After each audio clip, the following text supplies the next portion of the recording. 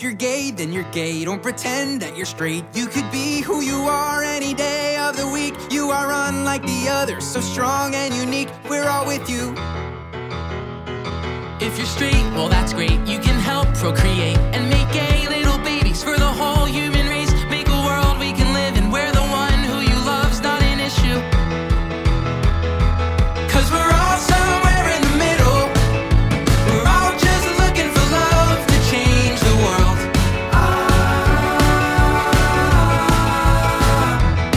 And we're all here in it together. We're one step closer to breaking down the walls.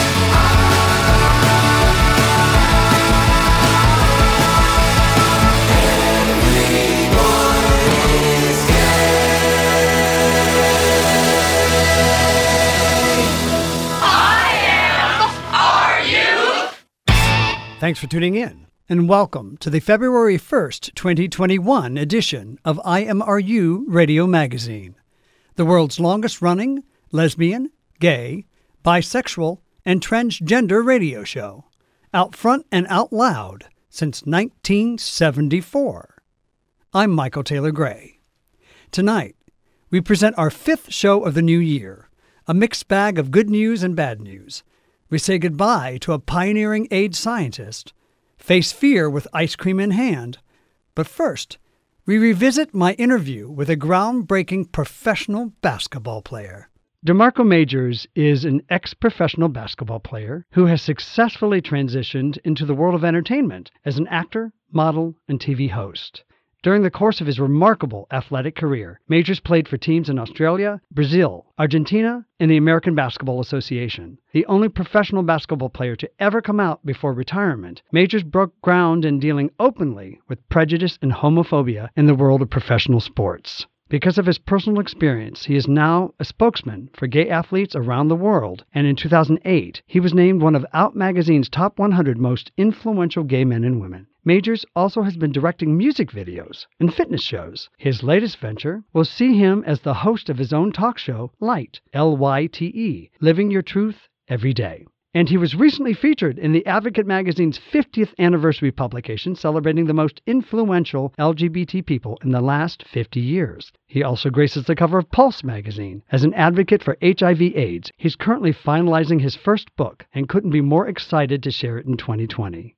Welcome to IMRU, DeMarco Majors. Thank you so much for having me. Wow, what an introduction. Your platform as a spokesperson for gay athletes around the world, it gives you a unique opportunity. What are some of the most glaring misconceptions about gay athletes that you've been able to dispel, debunk, set straight, so to speak? One of the myths and one of the things that I feel that I was a part of debunking is that gay men can't play sports. It's fascinating to me, and it also amazes me that people actually believe that your sexuality pulls you back from being able to perform as an athlete, when in fact it is sports that separate you from your sexuality to give you a safe space to navigate in. When you're a young man or woman learning how to play sports, you get to be outside of that fear, outside of that shame. Another one is, this is a funny one, locker rooms are not a gay man's fantasy in sports. It's really interesting that when I was younger, my biggest fear when I got to pro sports was that because I was accepting of myself and I had to prove myself on the court invisibly. So when we got into the locker room, most people had no clue. So they would talk to me. We're around each other, getting dressed. You're naked. You're in the showers. You would be most people's fantasy is a huge fear because you don't want people to look at you in a way of fear. You want to be accepted for just who you are. You want to be accepted for your athleticism, your athletic IQ. So you take the whole idea of sexualizing and over-sexualizing when you're in the locker room, you know, in certain situations and even in the shower. Those are the most intimate places. And so I was very clear in my mind and in my heart. I never looked at another player sexually like that because I did not want to be treated that way. Now, I'm not saying that I never had certain situations happen. Those situations were other people's fear when they find out you're gay and they have myths that every gay man wants to look at them or touch them. And I had to say to a teammate one time, I asked him, I said, in front of everybody, I'm not being arrogant, but I want you to look at yourself, and then I want you to look at me. Why would I be attracted to you when you're not even attracted to yourself? And then, you get the whole oohs and all that other stuff. But the player also knew that on the basketball team, I'm not a tough guy. That's not how I grew up. But what you won't do is disrespect me. We're not going to live that type of life. We're going to be very respectful of each other. We're going to communicate on the court that this is about team. It's about family. It's about working hard. It's not about my sexuality nor yours. But I was young back in those days. When you came out as an athlete, not unlike when it comes to racial issues in this country and having to prove yourself even harder if you're not a straight white male, what was it like for you as an athlete when you came out? How much more conscious and self-conscious were you of this, and how did that sort of either impede or inspire you? When I guess you can say come out, because I didn't know that there was a coming out thing. I didn't know that was a thing because I had never been in the gay community, straight community. I was an athlete. I was a very religious person. So I had never been around people where this was that experience. You had to talk to people and come out. I just answered a question. People would ask me, are you gay? And I'd be like, yes, because I didn't know that it was a thing. When I started playing pro ball, I was still a virgin. So I had never been with a man or a woman before in my entire life. I was a virgin until I was 24, almost 25 years old. But at this time, when I first started, I was like 22. I started going on mission trips and playing ball and all that stuff. I was always aware of my surroundings because it just wasn't safe being black. Yeah, there are things that you have to think about that me, as a white man, is not part of my daily consciousness. Absolutely. I was taught at a very young age by family members. At home, you are Marco. The moment you step outside that door, you are a little black boy. You are a black man. And that is, for a lot of people in this world and in this country and in your hometown in Indiana, your skin color, son, is a weapon to people. It causes fear. And I didn't understand that, but I had to know that. I had to know how to talk to people. I had to make sure it wasn't that, oh, you need to speak jive, you need to do this. No, I had to speak in a certain way in order for people to not only take me seriously, but it's an education of self, because you have to understand your surroundings. When did your father have this conversation with you? And it was just your father, or was it a father and mother conversation? Well, it was my mom. It was my mom who I had to have these conversations with. My father had his own set of issues because my father was a paraplegic my entire life. I'd never seen my father walk. My mom is the one that I had to learn in the fourth grade. My fourth grade teacher was giving me D's and F's. My mom was very, very strict on me in my formative years as a young boy. I had to come home and do my homework, no questions asked. You better not turn on that TV, and make sure those chores are done. This is Michael Taylor Gray, and you're listening to my interview with former professional basketball player DeMarco Majors. And she's seen my work, so she knows that it wasn't D's and F's. And then she got so upset because at first, I was getting punished, I was getting whoopings and all this other stuff, like, why are you getting bad grades? And then she went up to the school, and when she walked into the room, that teacher, it made sense. That was the teacher that she had when she was in grade school, and he was a very racist person. And he learned very fast whose child I was, because he looked there and he said, Portia, the ball's in your court. She jumped up and slapped him in his face. And you don't want to be that kid in school. Like, everybody's like, whose mama is that? But those are the lessons that you learn in Indiana very fast, especially when you're going to school in the 80s. As far as coming into professional sports, my first opportunities of going overseas was with a small Christian group. I noticed the racism in the Christian group, and a lot of them would say, oh, God, here we go again. Yes, it is here we go again, because I'm seeing you guys recite scripture, book, chapter, and verse, yet the way you treat me is anything, you don't even realize it. And because I was very, very quiet, I internalized it until I was asked one day by the leader coming back from a game when I was in Argentina playing. And the leader said to me, he said, DeMarco, what do you think? You never talk. And I said, are you sure you want to hear what I have to say? Of course, yes. I said, honestly, you guys are a bunch of hypocrites. You don't even realize it. Each one of you speaks a good game about being a Christian in the Bible, but you recite books from other men rather than looking at each other and confessing sin and going to scriptures and actually helping one another. You are supposed to confess to each other and read those scriptures and pray together, and none of you do that at all. And when I talk to you about racial things, because you don't experience what I experience on the basketball court, you don't experience these European men in Argentina hitting you harder and saying things to you in Portuguese and in Spanish that are very racial things. You don't get to experience that. That's what I'm experiencing. And when I start to share these things with you, you guys turn your heads. You're very hypocritical. Everyone looked at me and they were just like, every single time we have a discussion, you have to talk. You found your voice and you waited for the moment to express it. You spoke with such clarity and without judgment, but with observation. You were observing people's actual behavior and the consequences of that behavior and how it affected you. And when asked, you told it like it is. That was my heart, because I was in such an in-between place.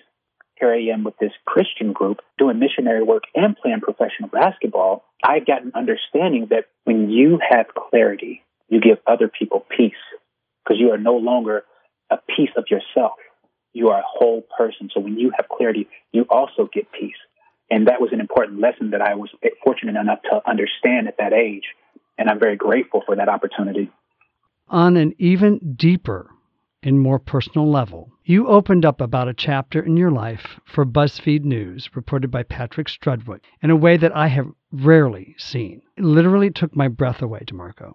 I firmly believe that your story and the 3 others that were featured in that article can and will save lives. Now, for our listeners, wow. The article for BuzzFeed News is entitled, "This is Why Queer People of Color Are Becoming Addicted to Meth and Sex." Now, why was participating in this news feature so important to you? What an amazing question, because you have no idea. The shirt that I have on right now, because I just thought today was just important. I didn't have any idea of this question at all, but I thought today was going to be so special, and it was important to me. Last year, my friend and one of my first mentors in the gay community, black man, Timothy Dean, was found dead in Ed Buck's home. And his best friend, Alex, he went through the house and he found something, and he presented a shirt to me and said, "I believe Tim would have wanted you to have something. He would have wanted you to have this." And I'm wearing that shirt right now. So this question means so much to me. Being able to share my story was very important to me, because I no longer wanted to live in the story, no longer wanted to live in the idea, in the trauma, in the manipulation of what the world sees as someone who has been an addict, someone who has an addiction. It was very important for me to heal, and being able to now have the words that could actually flow without me forcing the words. Because sometimes we get in such a space where we force words to come out because we need to answer something. It just wasn't time for me before, because it just wasn't my time. Being a part of Patrick's article was really important to me, because I needed healing. And if I could ever share with anyone, any moment of time, especially in regards to addiction, because before you get to the chemicals, you actually have an addiction to the emotions and the trauma and the very things that were going on with you that took you down that path. That's why it was so important to me. If I could share anything that was a part of my life as someone, anyone, even if it's just one person that could see value in that and gain a perspective of their own self-worth and step into their own light and their own space and their own healing, then my life and my experiences in my life was worth it, because I didn't just go through all of that just because. I know for a fact that on my path in this journey, there are people along that path that I am supposed to meet, that are supposed to get the blessing. And if I continue to live in trauma, if I continue to live in fear, if I continue to live in this stigma, then those people who are on my path will not get the blessing and the understanding that they need, because what was given to me at birth. So I had to remove myself from discouragement, because I truly believe that discouragement is distancing yourself from courage. And I wanted to have courage in my life. And so I decided, what was I distancing myself from courage with? And it was my anxiety, my fear, my addiction, my sexuality. So I really had to break those things down and overcome those things. And the closer I get to courage, the better off not only my life will be, but those people who will be on my path will be. Hopefully I was able to take the path of humility and share in such a way that that it could resonate with them and they could find peace in their own life. You take the shame out of it. And because you share it so honestly and so openly, that's the gift you're giving to people who feel the weight of the shame of the stumbles that have happened in their life.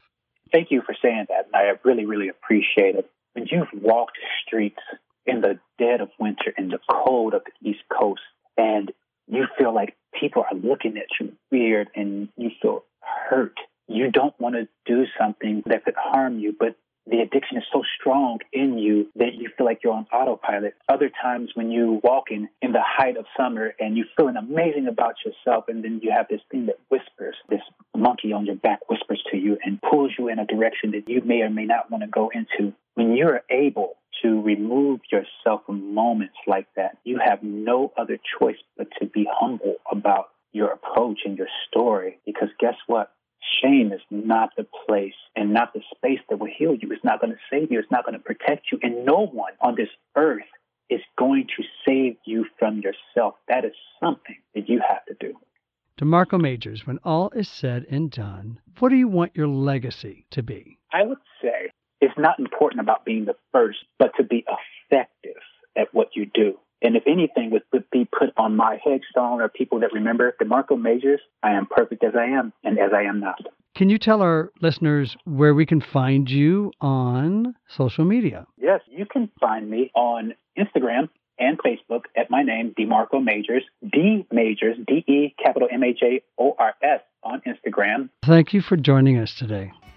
You've been listening to Storytellers. What's your story? Don't go away. We'll be right back after this quick break. The history of Black History Month, coming up now on the Rainbow Minute. The seeds of Black History Month were planted in 1915 when historian Carter G. Woodson and prominent minister Jesse E. Moreland founded the Association for the Study of Negro Life and History. That organization sponsored the first National Negro History Week in 1926.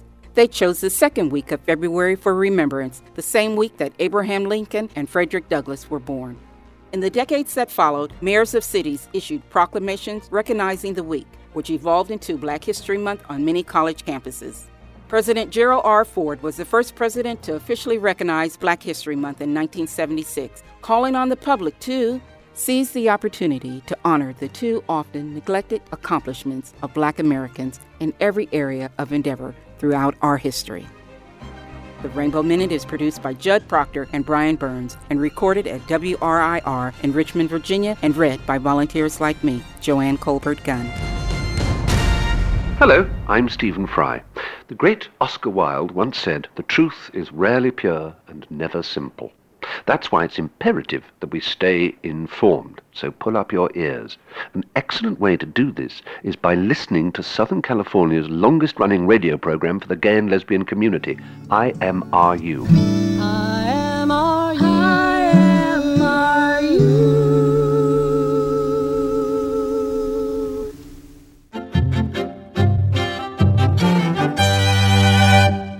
Welcome back. I'm Michael Taylor Gray, and you are listening to IMRU Radio. There is news that Big Gay Ice Cream is closing its East Village and Philadelphia locations. What started as the Big Gay Ice Cream truck before launching several brick-and-mortar locations always found the gay in a frosty treat. And when Steve asked Sherry Lunn to cover the startup New York City enterprise a few years ago, she said, "You had me at ice cream." Gay ice cream. You know I dream big gay ice cream. You know you dream big gay ice cream. You know I dream big gay ice cream. We're standing on a busy street corner in Union Square in New York City with Doug Quint, the owner and founder of the Big Gay Ice Cream Truck. Today in New York City was hot and muggy, and in my travels past this truck today, many, many lines around the corner. Now, the Big Gay Ice Cream Truck sits about a block away from anti-gay Bible-thumping protesters on the other end of Union Square. So, Doug, before we start talking about that, tell me a little bit about why you founded the Big Gay Ice Cream Truck. It all was a strange alignment of circumstances and timing.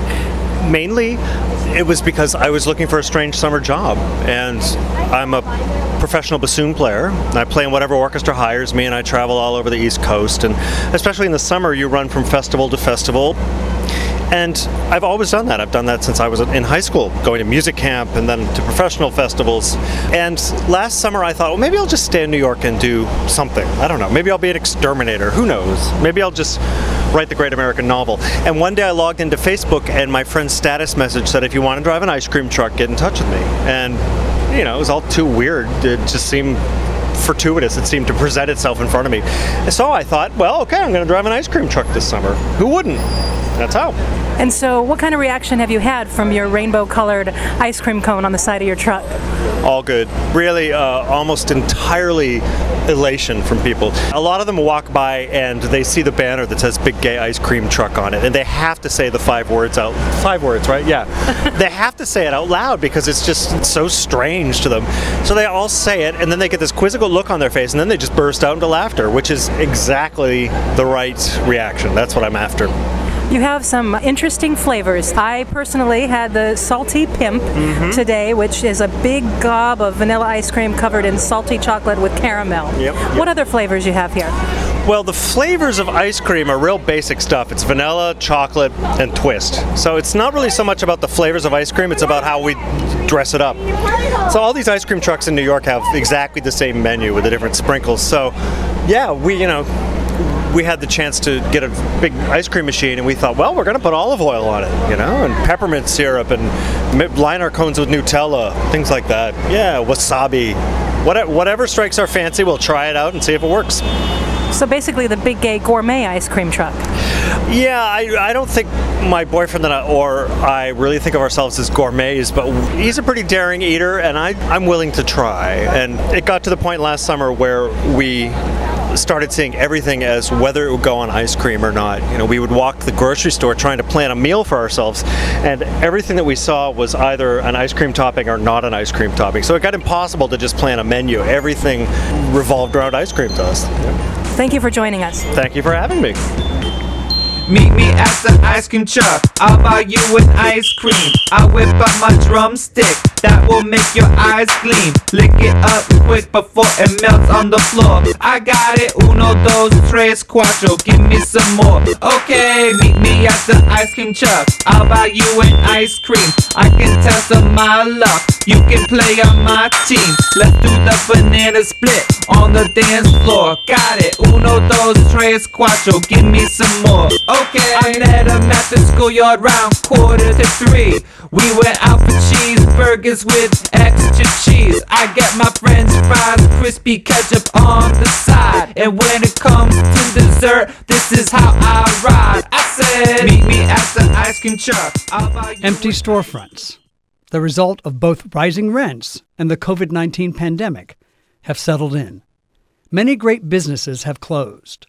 But the Big Gay ice cream locations in New York City on the Upper West Side and West Village remain open for now. Speaking of treats, a nominee for the 86th Academy Awards, the documentary film Facing Fear, is one of our favorites and gave us the chance to bring together the protagonists for a chat about hate.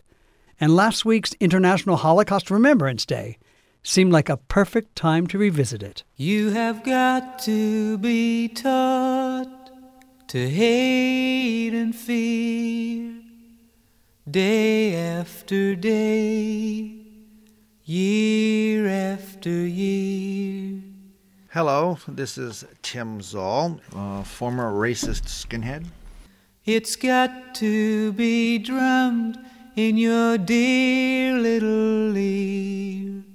Hello, I am Matthew Boger. You've got to be carefully taught. Tell me your story. When I was 13 years old, I was thrown out of my house by my mom when I identified as being gay. Forced to live on the streets for 4.5 years. About 7 or 8 months while I was living on the streets of Los Angeles and Plummer Park in West Hollywood. One night I was the victim of 10 or 12 neo-Nazi punks who beat me in an alley, left me there for dead. I'm assuming believed they had killed me. 26 years later, after a long career doing something else, I went to manage the Museum of Tolerance, which I still do, and befriended a former neo-Nazi who turned out to have been one of the guys that were in the alley that night. Tell me your story, your side. Basically, I grew up in the East San Gabriel Valley area in a predominantly Anglo neighborhood. And when I was very young, my brother was shot by an African-American man. He did survive, but of course that left me with fear of minorities and resentment and things of that nature. When I got into my teen years, I was angry, young, suburban kid, got involved with the hardcore punk scene here in LA. Violence was at the core of what we were doing. And I was what they called a Nazi punk. So, the punk scene was predominantly violent at that time anyhow, and the Nazi punks took things a little bit further. After that, I went on to get involved with organized hate groups. I was fairly high up on the food chain. I was Director of Operations, Recruitment, and Propaganda for the White Aryan Resistance and Tom Metzger. Made a change in my life. In my late 20s, early 30s, when I became a parent and I grew a conscience all of a sudden. I think it was hiding there the whole time, but I did grow a conscience, and I ended up at the Museum of Tolerance a couple years afterwards. And I've been there ever since. I've been there for 12 years now. What actually got me going to initially go to the Museum of Tolerance was I had a friend who was a former racist skinhead who worked at the Museum of Tolerance, and he left, which opened the door for me. And so I've been there for 12 years. Well, take me back to your first encounter with Matthew. Mm-hmm. How old were you? 17. And what did you think of gay people? At that time, it was a mixture of fear, not understanding, anger, territorial things going on, because also back in those days, you had the LAPD, you had the gay community, and you had the punk rockers in the Hollywood area, and we were clashing. And anybody who would get into our way when we were on a rampage stood the chance of getting hurt. This particular evening, it happened to be Matthew and his friends. And we had left a nightclub where we had been hassled by the police. On the way to the place where the attack took place, we did stop several times to get out of the car and slap people around and be big and macho and tough. And then by the time we had gotten to Okie Dogs, which was the name of the hamburger stand where the attack took place, somebody shouted, "Let's kill the faggots." And sounded like a good idea. And I partook in the violence, and that was not uncommon for me. It made me feel good. It made me feel tough. It made me feel like I was in control. It made me feel like I had power. And obviously I graduated to bigger and better, or badder, depending on your perspective, things later on in life. Were you angry? Was it hate? It was hate. It was frustration. It was not feeling like I fit in. I don't believe that there's anything exclusive about people who get involved with hate groups in comparison with, say, a gang or any sort of violent, radical subculture or lifestyle. I think that's a major misconception. A lot of the problems are the same causes, whether it's family problems, whether it's daddy problems, whether it's socioeconomic. I could have become a drug addict, an alcoholic, a gang member, any of the above. However, because of my upbringing and because of my ethnicity and because of, I believe, especially my brother being shot by an African-American man and surviving, it was a natural sort of thing for me. I took years and years and years of German in junior high school. For some reason, I was, led in that direction. I was intrigued by the whole Nazi thing. Matthew, what do you remember of him that night? Well, I only remember one thing about Tim, and that was his boot. The memory of his boot was the one that kicked me in the forehead that sort of left the scar that's on there now.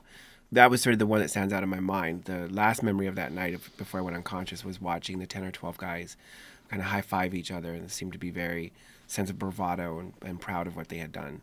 Those are the memories that stick out the most. And how did you know who it was when you met again? Well, I didn't recognize him physically. Totally different look in person. We worked together for several months. We sort of became work acquaintances, friends, talking every week when he would come in to do his presentation. The way I knew who he was when we had a conversation. We were sitting there talking, and the conversation went kind of back to where where we grew up, where we hung out, what we did, just telling him that I was a street kid.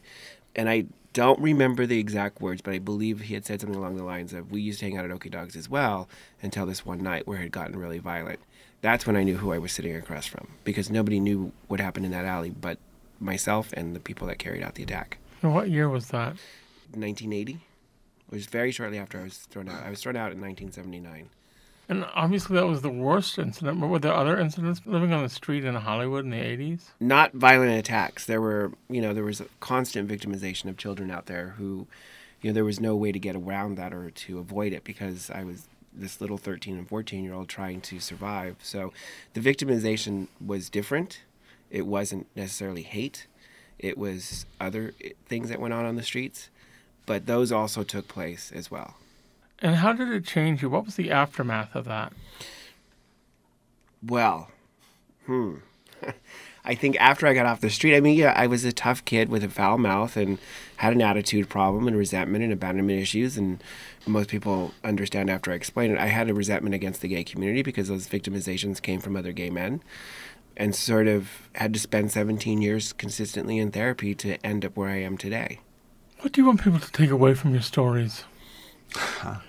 It's one of those things where the possibility to change and to forgive, everybody has that ability to do that, whether they search within inside themselves.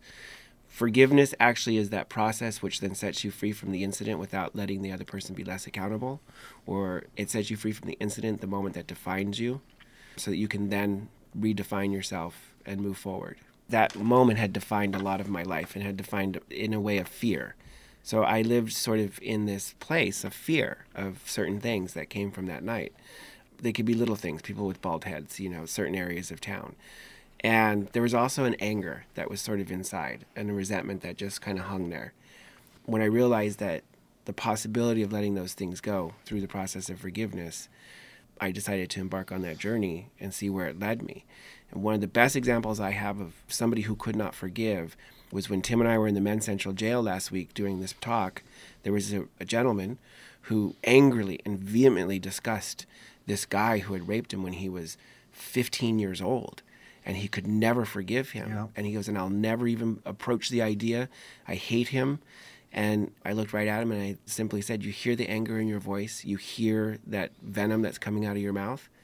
I said, what if you had a way of getting rid of that anger but not letting them off the hook? He then at the end said that he would then start to look into forgiving that person. And Tim, when you realized that this was the same person, what went through your mind? Shock at first, a little bit of numbness. I had been at the Museum of Tolerance for a while. I had never had to deal with victims of any of my past behaviors on a personal level. Although I had been charged with hate crimes prior to hate crime laws being in effect, it was the first time I had to face-to-face deal with my past. And it was difficult. It was, and it still is, an ongoing process. I think one of the hardest things that I've dealt with out of this whole thing is guilt, shame, self-hatred, a lot of those type of things. There was days when I couldn't even look in the mirror without saying, you're a piece of crud. And when I would get up in the morning, I wouldn't want to go do our presentations that we did. However, I put one foot in front of the other one and did it.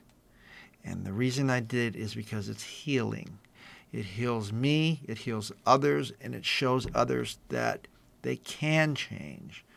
And I usually walk away from the experience feeling positive. Sometimes not. But again, it is an ongoing process. Could you have forgiven him?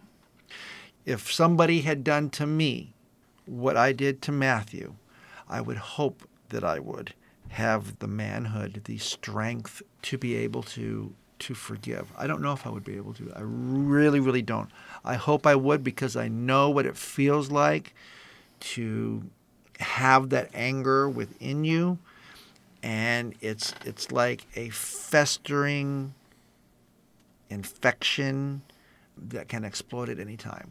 And it's not a nice way to live. I lived it for many, many years with that anger and resentment within me. And once I was able to release that, it made me into a different person as a result. And I feel freer as a result. And how has forgiveness helped you?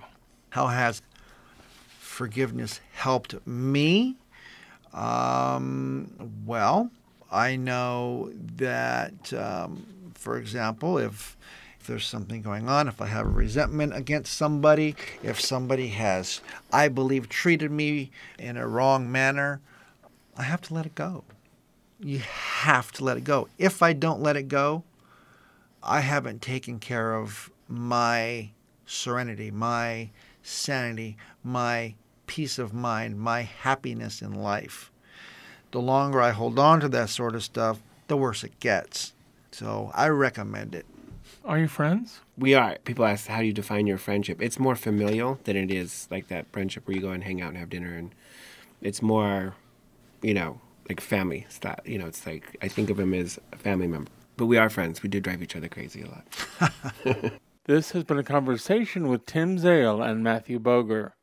Their presentation, From Hate to Hope, is at the Museum of Tolerance in Los Angeles on the first Sunday of every month. And a short documentary about the duo called Facing Fear, produced, written, and directed by Jason Cohen, won the Audience Award at Outfest 2013. Find the film's website at facingfearmovie.com. I'm Steve Pride. Thanks for listening. It flies in the face of all your pride. It moves away the mad inside. It's always anger's own worst enemy. Even when the jury and the judge say you got a right to hold a grudge, it's the whisper in your ear saying set it free.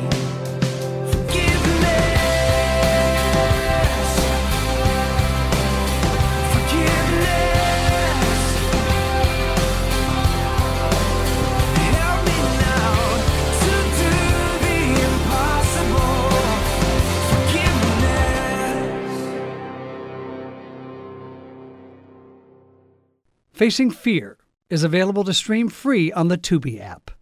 Next, we'll take a quick break. Don't touch that dial. Acclaimed American sculptor Edmonia Lewis, coming up now on the Rainbow Minute. Edmonia Lewis was born in the 1840s. Her father was African American and her mother was Chippewa Indian. Since they both died when Edmonia was very young, she was raised by her mother's tribe. They named her Wildfire. With financial help from her brother, Edmonia received art training at Oberlin College and apprenticed with sculptor Edward Brackett in Boston. While there, she befriended lesbian sculptors Anne Whitney and Harriet Hosmer and became part of what writer Henry James dubbed that strange sisterhood of American lady sculptors.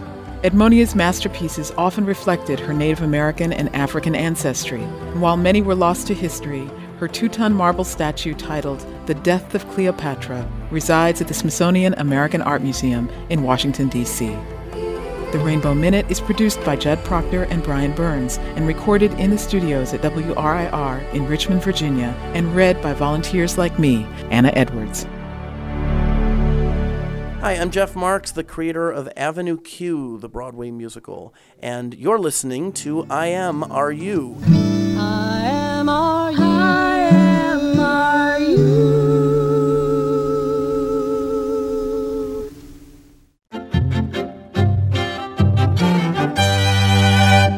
Welcome back.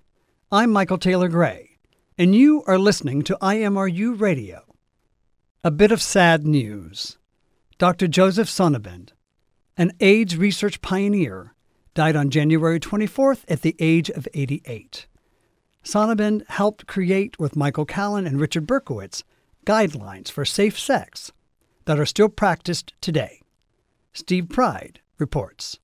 A light bulb went off in my head, and I realized that there was a lot of ways to have pleasure that wouldn't involve any kind of risk for infections. We started having this heated discussion. I mean, Michael said, "Oh, isn't that great? You can whip and beat people without spreading AIDS." But Sonnabend said, "Wait a second.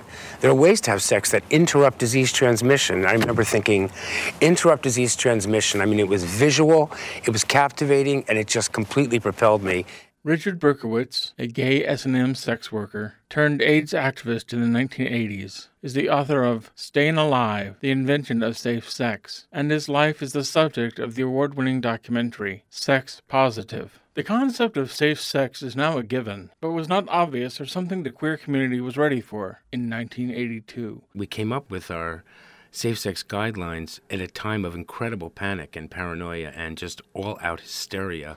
No one knew what the cause of AIDS was. The first patients that were getting sick were incredibly disfigured and incredibly grisly looking. And when the media started to wake up to AIDS and begin their first stories to report the epidemic, they actually showed up at an AIDS support group that I was a member of in 1982, and they walked out disappointed because there was no one disfigured enough for what they were looking for. So they actually started painting the first pictures of AIDS by hunting down the most disfigured patients. So when you juxtapose these very disfigured patients that were showing up on TV reports with the fact that no one knew the cause of AIDS, that a new epidemic was emerging, that there was a new case being reported every day, and just panic and paranoia just broke out everywhere. So juxtaposed against that kind of climate, Michael Callan, the late AIDS activist and good friend of mine and my writing partner in the early days of AIDS, we both had the same doctor, Dr. Joseph Sonnabend, who we were realizing had spent many years as a lab scientist. And so he had opened up a practice in Greenwich Village to treat sexually transmitted diseases in the late 1970s. And with his background as a lab scientist and a microbiologist and virologist, he had an understanding about what was going on with AIDS that was probably deeper than most doctors would be able to understand. So he kind of realized from the practice he had, which was gay men coming to get treated for STDs on a regular basis, that it was his patients who had a history of anal STDs who were showing immunological abnormalities, but that his patients who had a history of only oral or penile sexually transmitted diseases were not showing immunological abnormalities. He came to realize that the most important thing we could do to curb the spread of AIDS was to protect bottoms, and that meant using a condom. So in conversations with me and Michael, he was saying, I know there's all this hysteria and panic going on. He said, but I've had 25 years as a lab scientist, and based on what I'm seeing in my practice with patients whose history I know, I don't think there's any reason for panic. I think that basically we need to tell gay men who are sexually anally receptive to use a condom for anal sex, and we can definitely curb the spread of this disease. So Michael and I began writing. Actually, I began writing.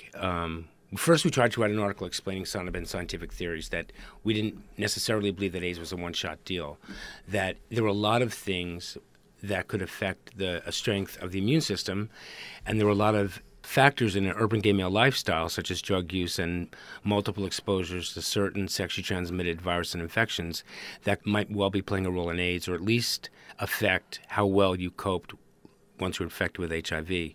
So we wrote the first article, which was called We Know Who We Are, and it was very controversial because it was at the peak of the gay sexual revolution. So the idea that two people that hardly anyone knew of would come out writing an article saying, maybe our lifestyle is fueling or driving what's going on, was a really painful pill for sexually active gay men to swallow. And we had it published in the New York Native, and the publisher tacked on a subtitle, Two Gay Men Declare War on Promiscuity, which made the article extremely controversial and kind of made Callan and I pariahs in the gay community. By the time we finished writing the article explaining what we thought was going on, that AIDS was more complicated than a single exposure to a possible new virus, we were already coming up with ways to figure out how to have sex safely.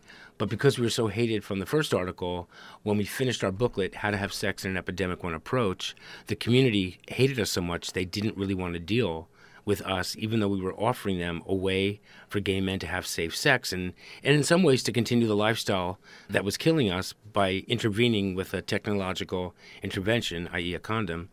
And it was very, very difficult getting our first guidelines out there. In fact, it took 2 years after we published How to Have Sex in an Epidemic for the first safe sex campaign in New York City to be underway. And that was because of, personality conflicts and political differences. And I think what we've lost by not knowing the early history of how safe sex began is that there really has been no spokesperson representing sexually active gay men. I mean, there's been no one saying, there are a lot of gay men who thought that AIDS would convince sexually active gay men to settle down into more monogamous relationships. And there's always been a sense of being willing to sacrifice the quote-unquote sluts by older gay men who wanted gay men to stop living that lifestyle that was not just killing them, but making the community in general look bad. So I think we've really been missing the voice of people who defend promiscuity, people who see it as a choice that gay men can and do make, and that there are ways to be sexually active and protect yourself and your partner. And I think that's what got written out of history when Callan and I and Sonnabend got written out of history.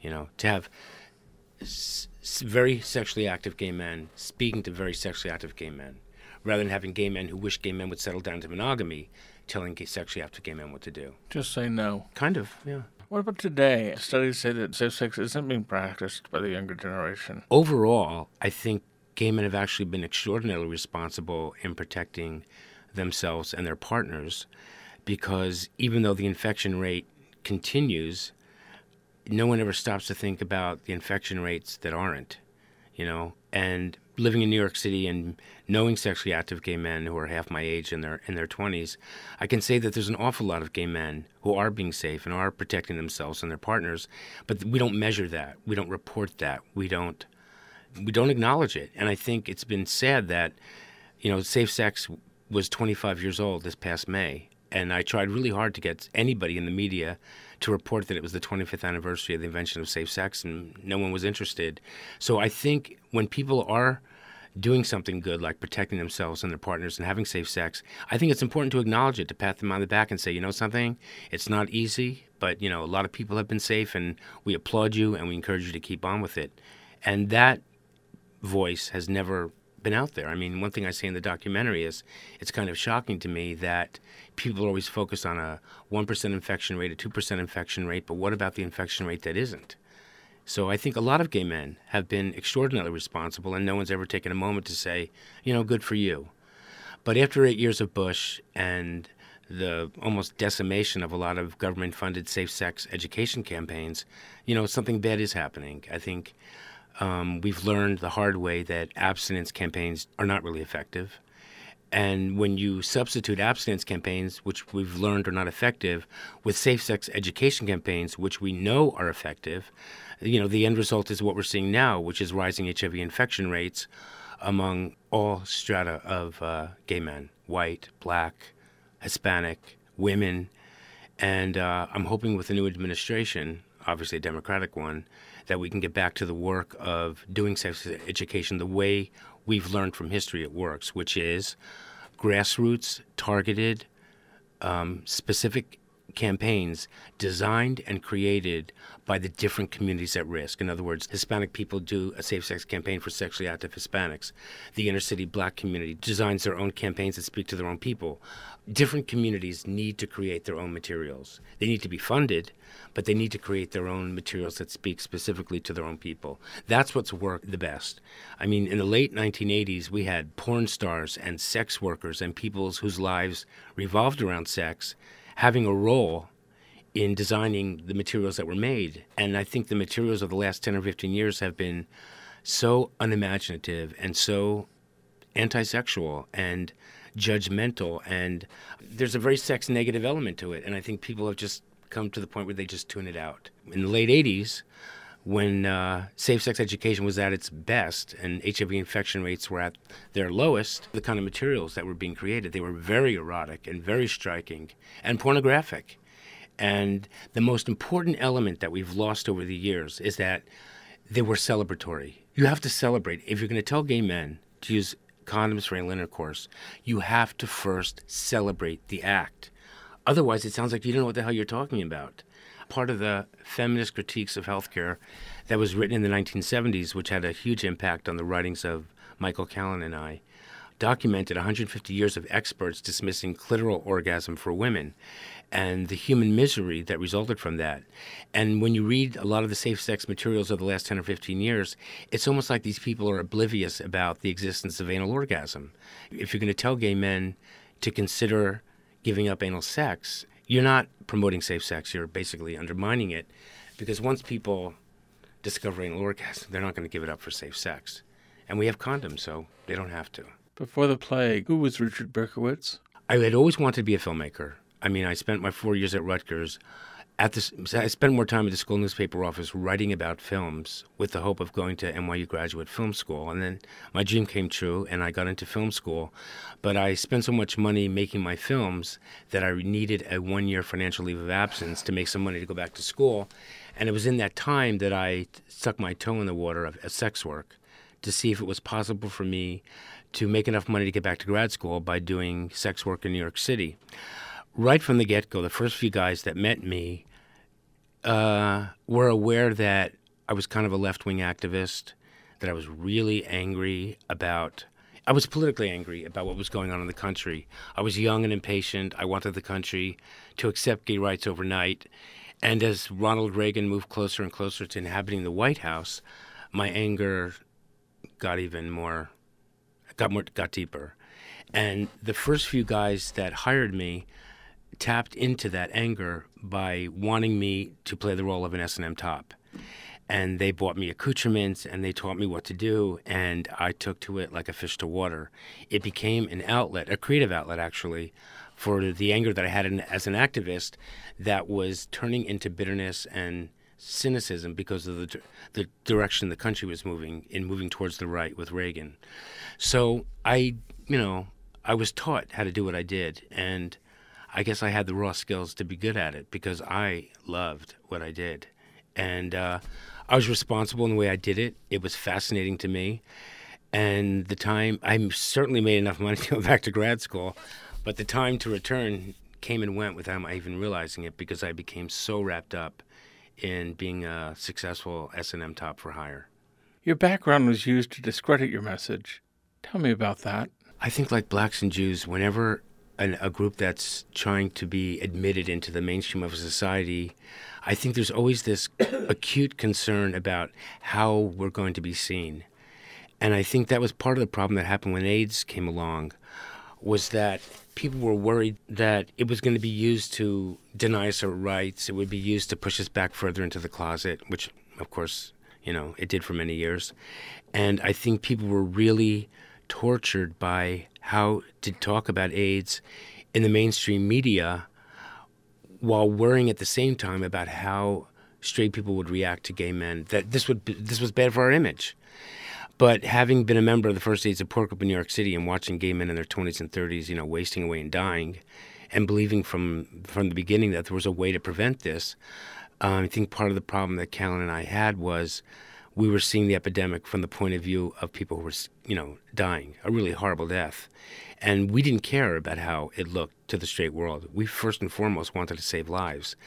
And I think a lot of people in the community were really upset by how graphic we were and how we were more concerned with saving lives than with protecting an image. And I think a lot of the people who stepped forward in the early days of AIDS as gay community leaders were more concerned about the image because maybe they hadn't seen firsthand what Callan and I were seeing in the First AIDS Support Group. So there were a lot of conflicts and there was a lot of political divisions, and it was very difficult to find ways to talk about AIDS in our country, and especially to talk about safe sex because it was very anal-centric, and that makes even a lot of gay men uncomfortable. But that's really, I think, the major risk and what we have to grapple with if we want to protect sexually active young people from getting infected. This has been a conversation with Richard Berkowitz, whose contribution to the invention of safe sex has never been aptly credited.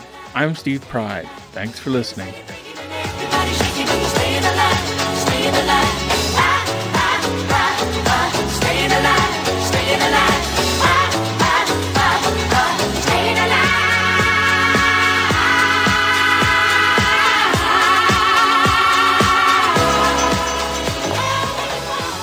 Dr. Sonnabend died of a heart attack in London, and his loss is felt around the world. Tonight's last word is a reading from the book California Screaming by its author, Doug Guinan.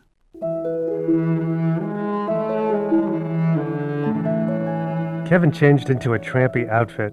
They were going to Pavilions, the scene of some of the heaviest cruising in the world, and it was obligatory to dress appropriately. Shoppers lingered there for hours in a trance state before settling on a lean cuisine, a single can of Diet Coke, and a pint of rum. Pavilions was where most guys went after the athletic connection if they didn't get sex in the sauna. It was the next logical place. Shopping carts slowed and lingered or simply followed Kevin around. Leon secretly hoped the strangers they passed, guys they had seen around town forever, would think that he and Kevin were lovers. It was as if the connection would raise Leon's own stock. They selected some protein and carbohydrates with extreme care, knowing every morsel that went into their bodies would affect their muscle mass, the shininess of their hair, their skin. The skin, of course, being absolutely everything. A combative discussion of gastrointestinal tract conditions arose, so they decided to split up and go on separate search and destroy missions. Kevin sought out the spinach juice, while Leon hunted down the papaya. Then they backtracked through the produce section, both believing that their hair was crying out for the fat lipids that could only be found in avocados. Nothing was chosen for taste. Look, Leon, tomatoes, great for the prostate. They bagged up 20. Kevin, asparagus? I don't know what it does for you, but it makes your stuff smell really foul. Throw them in. In the bread aisle, Leon examined a package of organic wheat dinner rolls. Darling, put those down, Kevin clucked. Wheat is packed with naturally occurring estrogen. We're not quite there yet, are we? Agreed Leon. Far from it. Okay, that's it for tonight. I'm Michael Taylor Gray. Our thanks to IMRU's executive producer, Steve Pride, and Rainbow Minute producers Judd Proctor and Brian Burns. Please follow us on Facebook at IMRU Radio.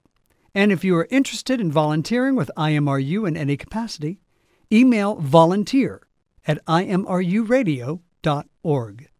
And a reminder, we're a global podcast, as well as a show broadcast by KPFK Los Angeles. You can always hear our weekly show posted to kpfk.org. Also catch us at iTunes, Spotify, Breaker, Anchor.fm, CastBox, and Pocket Casts. Good night. And now, Miss Bette Midler. Goodbye, Donnie. Well, goodbye, Donnie. It's so nice you'll soon be right where you belong. Writing memoirs, Donnie. Behind bars, Donnie. Once the birth that cursed the earth to Leavenworth has gone. The tax you owe, Donnie. Your last hope, Donnie. All the lies that we despise at last will end. The rigged election, 100%. You're locked up, sucker. I can just hear your butt